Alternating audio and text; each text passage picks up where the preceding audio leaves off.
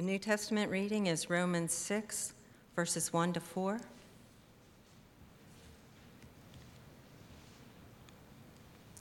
What shall we say then? Are we to continue in sin so that grace may increase? May it never be. How shall we who died to sin still live in it? Or do you not know that all of us who have been baptized into Christ Jesus have been baptized into his death? Therefore, we have been buried with him through baptism into death, so that as Christ was raised from the dead through the glory of the Father, so we too might walk in newness of life. For if we have become united with him in the likeness of his death, certainly we shall also be in the likeness of his resurrection.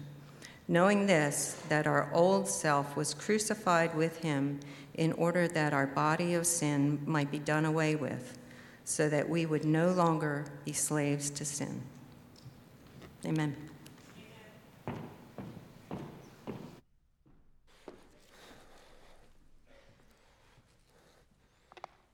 Well, good morning.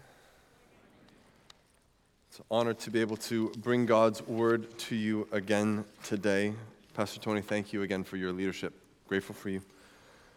If you are new visiting, again, welcome. If we haven't had the privilege of meeting yet, my name is Jeff, and I'm one of the pastors here at Leidy's Church. And last week, as we opened up our new year, we looked at Romans chapter 1, verse 16 and 17. And as I considered this week, we're going to be there again today. And I wanted to expound one step further upon that text. That as we approach our new year, that it may frame the way we see ourselves, the way we see our world, and the way we worship our Lord. I'm going to read it one more time for us today. For Paul, in Romans chapter 1, verse 16, says, "For I am not ashamed of the gospel." I'm not ashamed of the gospel. "For it is the power of God for salvation to everyone who believes, to the Jew first and also to the Greek. For in it the righteousness of God is revealed from faith to faith, as it is written, but the righteous will live by faith." Amen. Last week we looked at how the gospel is our greatest need, and if we look at the world around us, we see that our world is not moving in a direction that glorifies and honors God, or something that we would ever want to see every time you turn on the news, or maybe you don't even turn on the news anymore because it's so discouraging. We look at our world, and we looked at last week why the gospel was our greatest need, how the gospel is the power of God, not a manifestation of the power of God, but it itself is the power of God. And we spoke about how it was for us, not just for the day we get saved, but for our lives in every stage of our life, our marriages, our relationships, and how it is for our world that none are too far gone.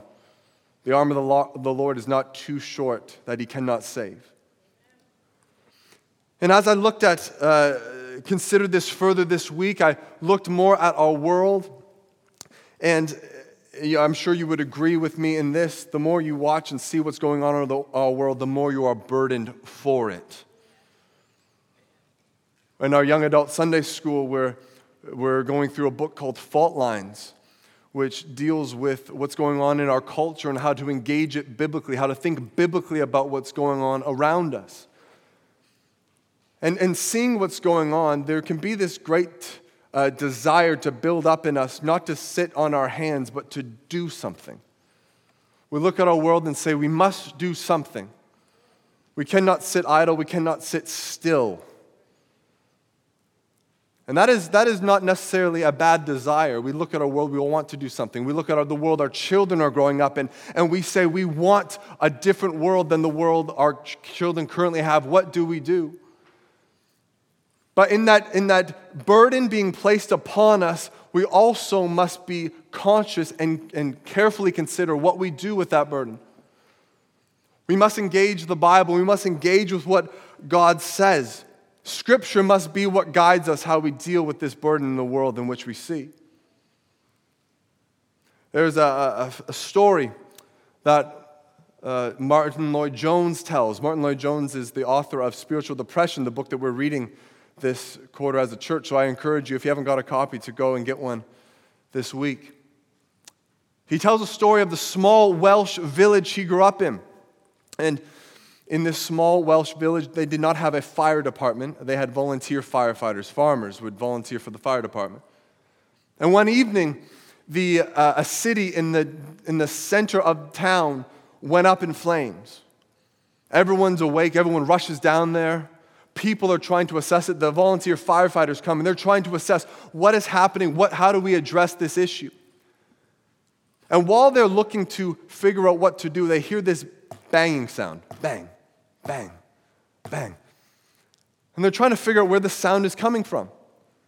Where was it? And they hear it just continue, bang, bang, bang.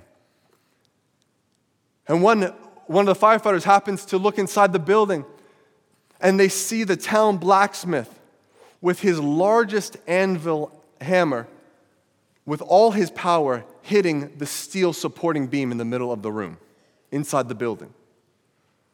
As hard as he could, bang, bang, bang. The firefighters, worried about what might happen if he achieves what he is planning to do, rush in and grab him. His adrenaline is pumping so much, it takes 4 or 5 men to drag this man outside. And they throw him on the ground, and then they go and they put out the fire. And after they put out the fire, they turn to the man, and they say, do you not know that if you had taken down that supporting beam, or that supporting post, not only would the facade of this building fallen out onto the street and killed many people, the floor would have collapsed on top of you, and you would have died as well. And the man, in his panic and adrenaline, looks back up at them, and he responds with, well, the building was on fire. I had to do something.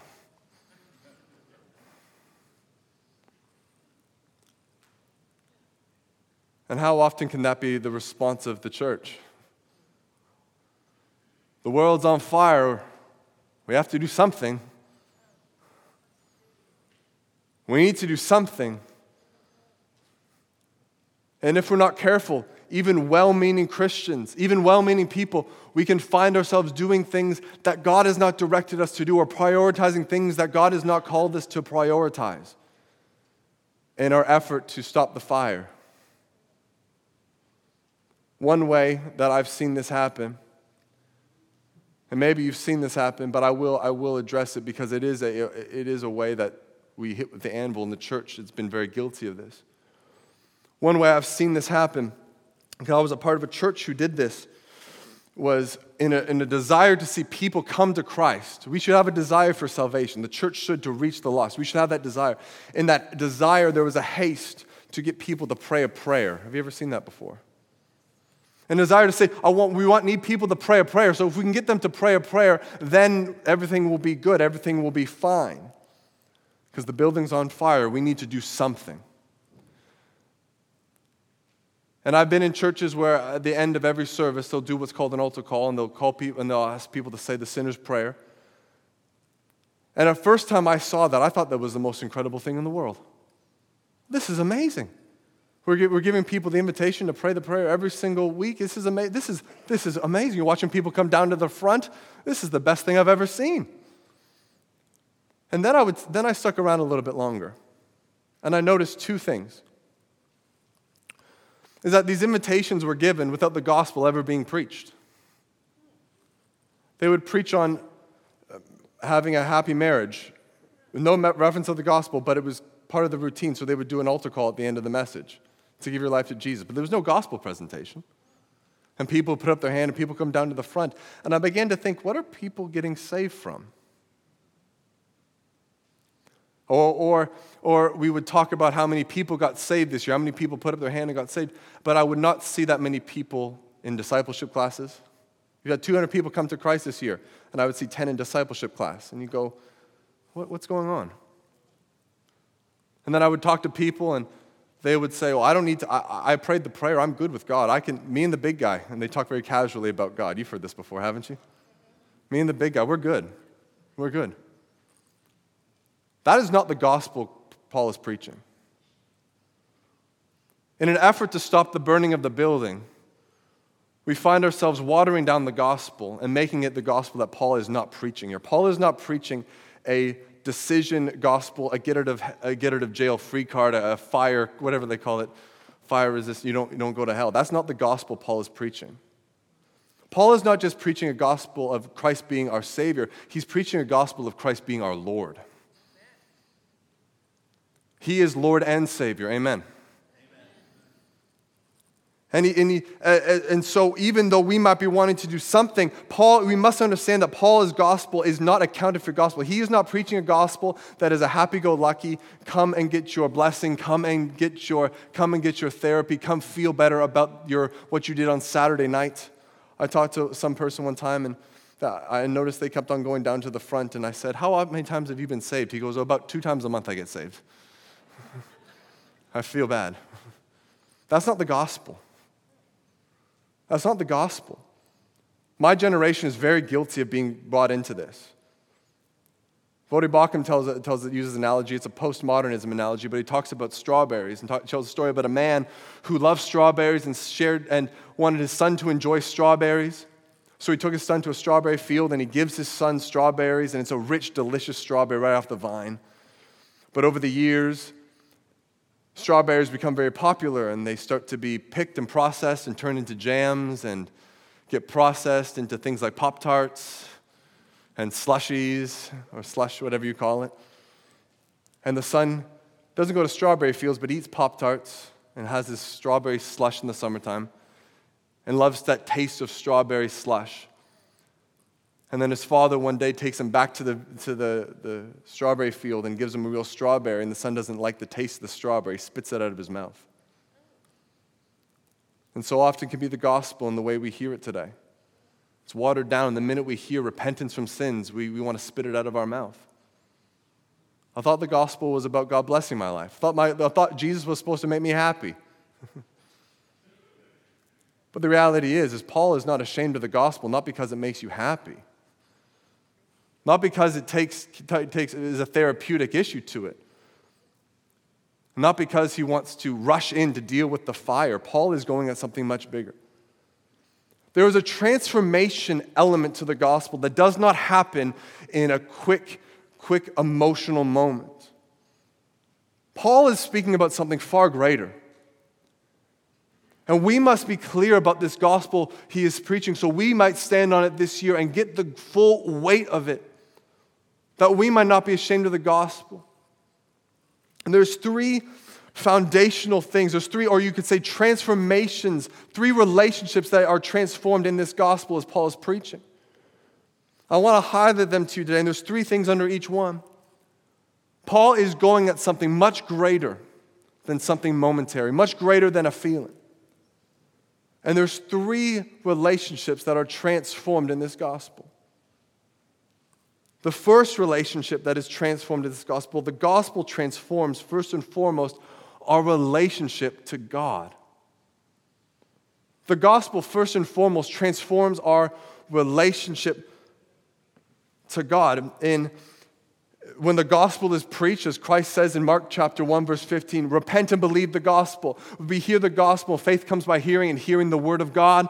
And the gospel is preached, we realize that we are sinners in need of a Savior, dead in our sin, and the only hope we have is in Jesus, that Christ is the only way. Christ says, I'm the way, the truth, and the life. No one comes to the Father except by me. Christ is the only way, the narrow way. Broad is the way that leads to destruction. Narrow is the way that leads to Christ, or leads to eternal life. And he talks about the straight gate or the narrow gate. And that must be seen as almost a turnstile gate, a subway gate. You don't get in just because your parents are godly Christians. You must walk through yourself. You must see your need for salvation. You must see your need for Christ. And in that, the first thing that happens in this transforming relationship with God is that the Bible talks about, and Paul speaks about, that we become justified. Now, Paul is a brilliant man. The word justified or justification is a legal term. It means that you are legally set right before God. There's nothing you do. The Bible says all have sinned and fallen short. We have all broken God's law. The 10 Commandments are a mirror for each one of us. You go through that list and you see that weekly, daily, through the hour, we break those all the time in thought, word, and deed.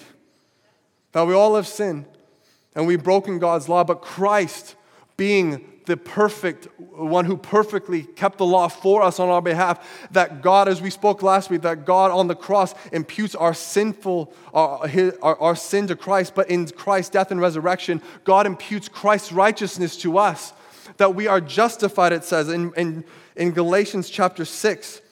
It says this, Galatians chapter 6, verse 2, nevertheless, knowing that a man is not justified by his works or by what we do. We are not made right with God by what we do, for he's not justified by the works of the law, but through faith in Jesus Christ, even when we have believed in Christ Jesus, so that we may be justified by faith in Christ, not by our works of the law, since the works of the law in the flesh, no one will be justified. That we are first and foremost, our relationship with God is transformed, that we are now taken from death into life, not by what we do, but by what Christ has done for us. Amen. This comes first and foremost. The first element of our transformation in our relationship with God is that we are made right with God. You might not feel it, but it is a declaration that God has made. God has, as a judge, declared by faith in Christ us right before Him. And praise God for that. For there's nothing we could do.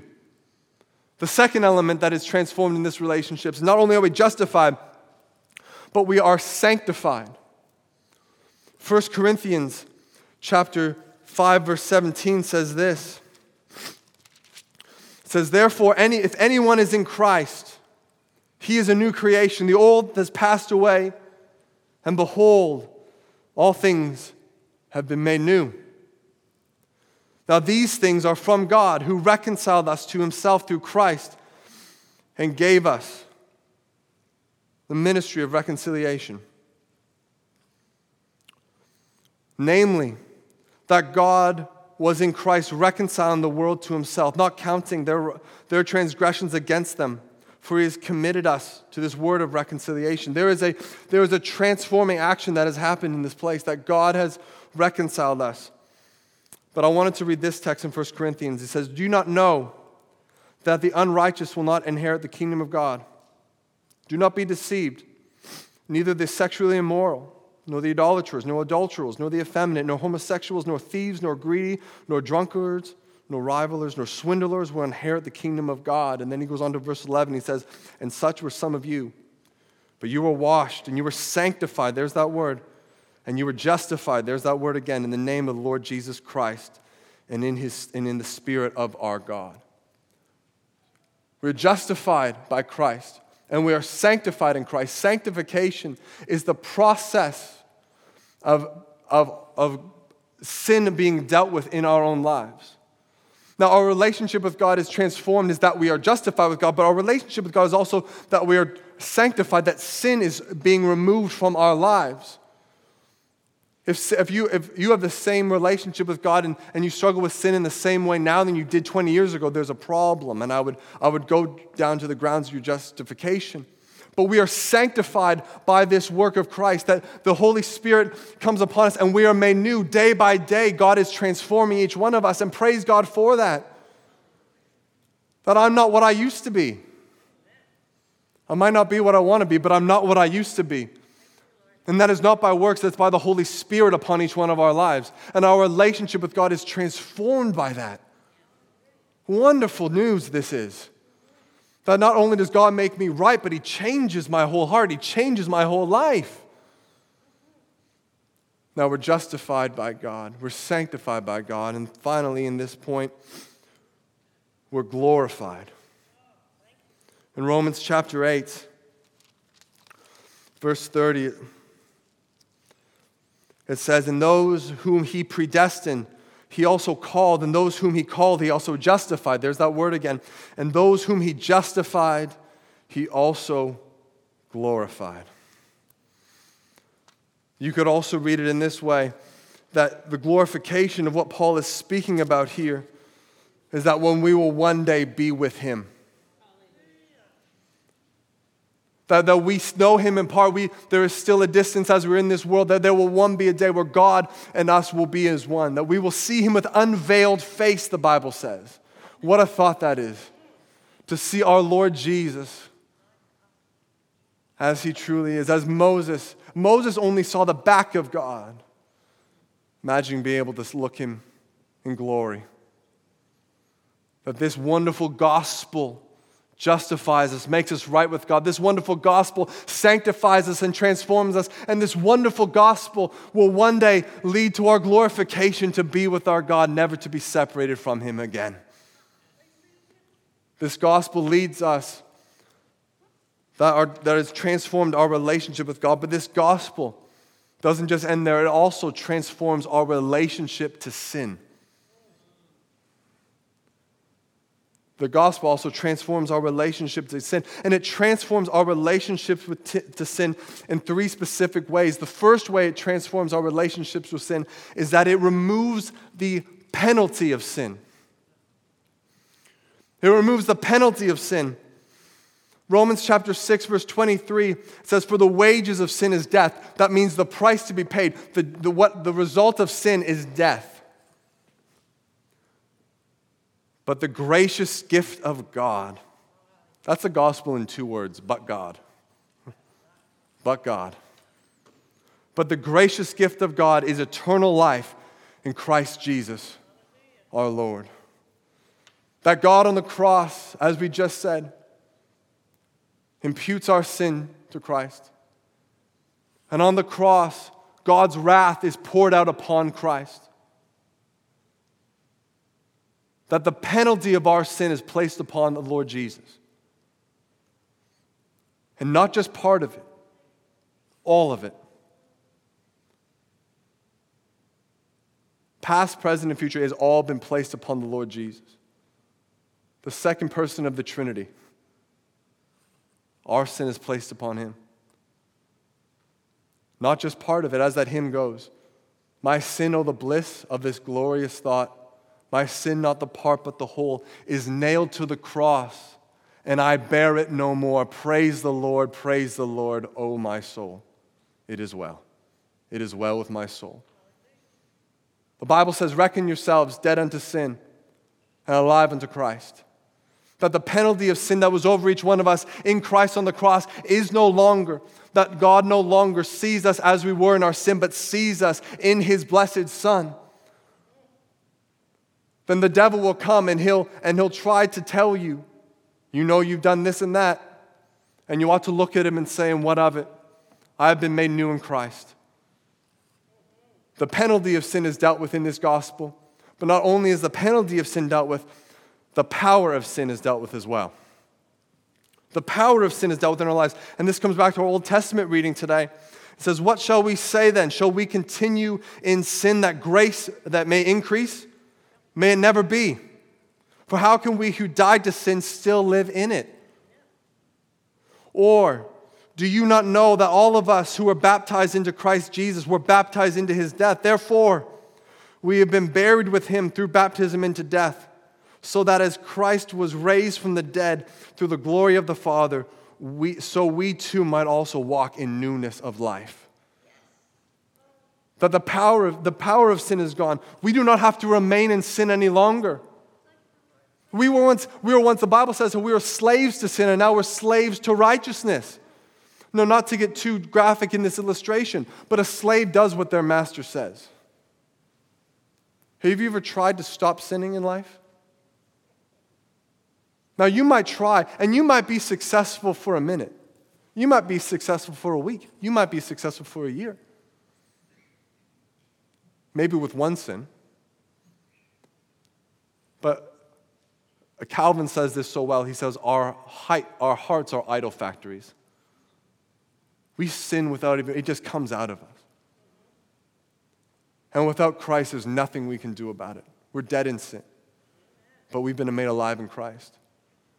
And the power of the Holy Spirit is we do not have to remain in sin any longer, but through the Holy Spirit and his power in our life, we can have freedom from sin.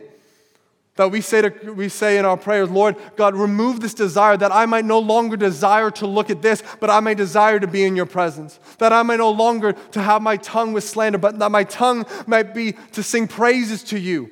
Oh, for 1,000 tongues to sing my great Redeemer's praise.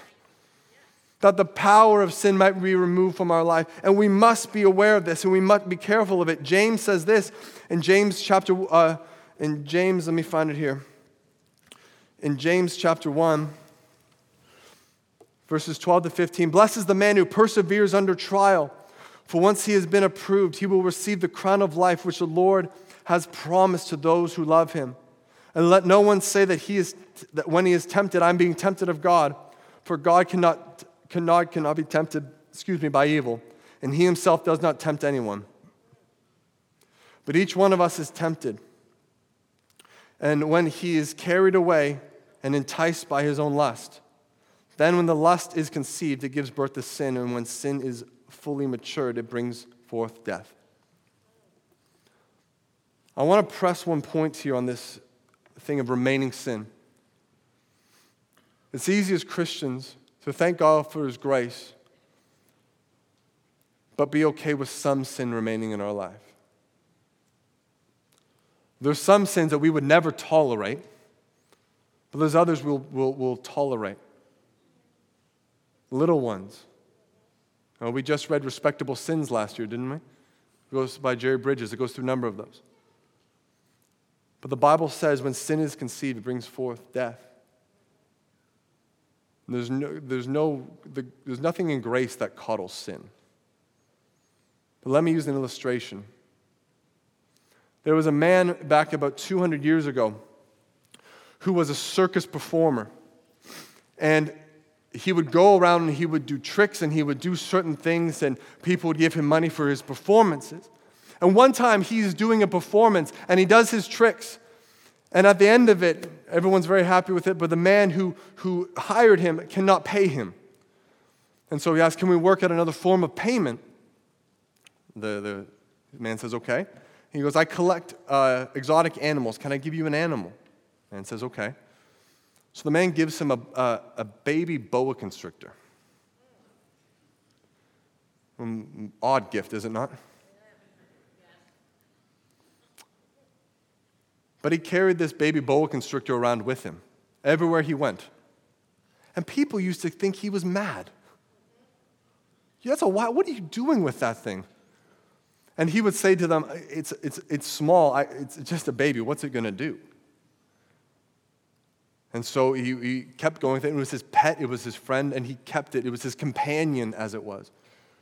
And he would go, and as nature takes its course, of course, the snake grows, and it grows, and it grows. And he begins to use this snake in his performing acts, believe it or not.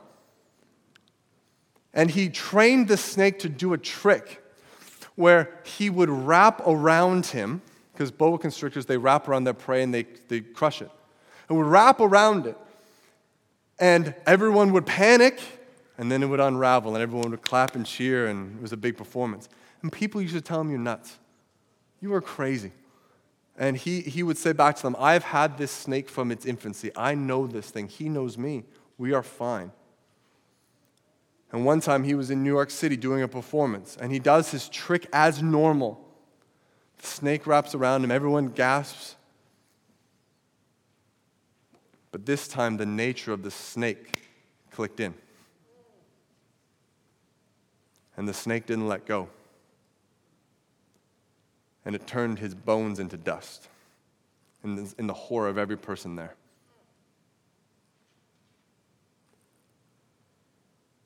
When sin remains, it will bring forth death. We must never belittle small sin in our life. We must never allow sin to be coddled. Our Lord Jesus died for it. Why would we still want to have anything to do with it? We must go to war, as John Owen puts it so well. Either we are putting death to, either killing sin or sin is killing us. We must wage war with sin remaining in the Christian life, that we may be free to sin and enjoy, and to echo what Paul says, how could we live any sin anymore? But we might be able to enjoy God in all his fullness. that the penalty of sin was dealt with, the presence of sin, the power of sin is dealt with. And finally, in the gospel, the presence of sin is dealt with. In Revelation chapter 21, it says this. It says, and he will wipe away every tear from their eyes. And there will no longer be any death. And there will no longer be any mourning or crying or pain, for the first things have passed away. That one day the presence of sin will be removed. There will be no more, it will be a remnant of distance past. There will not be any ounce of it. You will not hear of it. You will not see it manifest in any form. There will come a day where sin will be gone. That God has saved us. Isaiah even echoes this in Isaiah chapter 25, verse 8. And he will swallow up death for all time. The Lord will wipe away all the tears from their faces, and he will remove the reproach from his people from all the earth, for God has spoken. That one day the penalty of sin will be removed. The power of sin is removed in our lives currently, and one day the very presence of sin will be gone in our lives as well. That we will be made new and with our Lord. This gospel is a good gospel. And if you noticed, the 3 points in each correlate with each other in the first 2 points. The penalty of sin is removed when we are justified to our Lord. The power of sin is removed in our lives when the Lord sanctifies us. And the presence of sin will be removed in our lives when our Lord Jesus glorifies us. You notice that there is a transforming nature in that. It is our great need, for it transforms our relationship to God. Our vertical is transformed. But I want to end on one final point. For our relation in this gospel, our relationship with God is transformed, and our relationship with sin is transformed. But finally, this gospel transforms our relationship with each other. This is why this gospel is our great need. Because until our relationship is transformed with God and with our sin, there will be no lasting effect here on earth. You can patch up the cracks on the wall of a house, but if the foundation is rotten, those cracks will reemerge. Until sin is dealt with, until man is reconciled to God, until that transforming nature of the Spirit of God is applied, there will be no reconciliation with our fellow man. But when that transformation happens, the transformation is incredible. 1 John, I'm going to read this and I'll close on this point.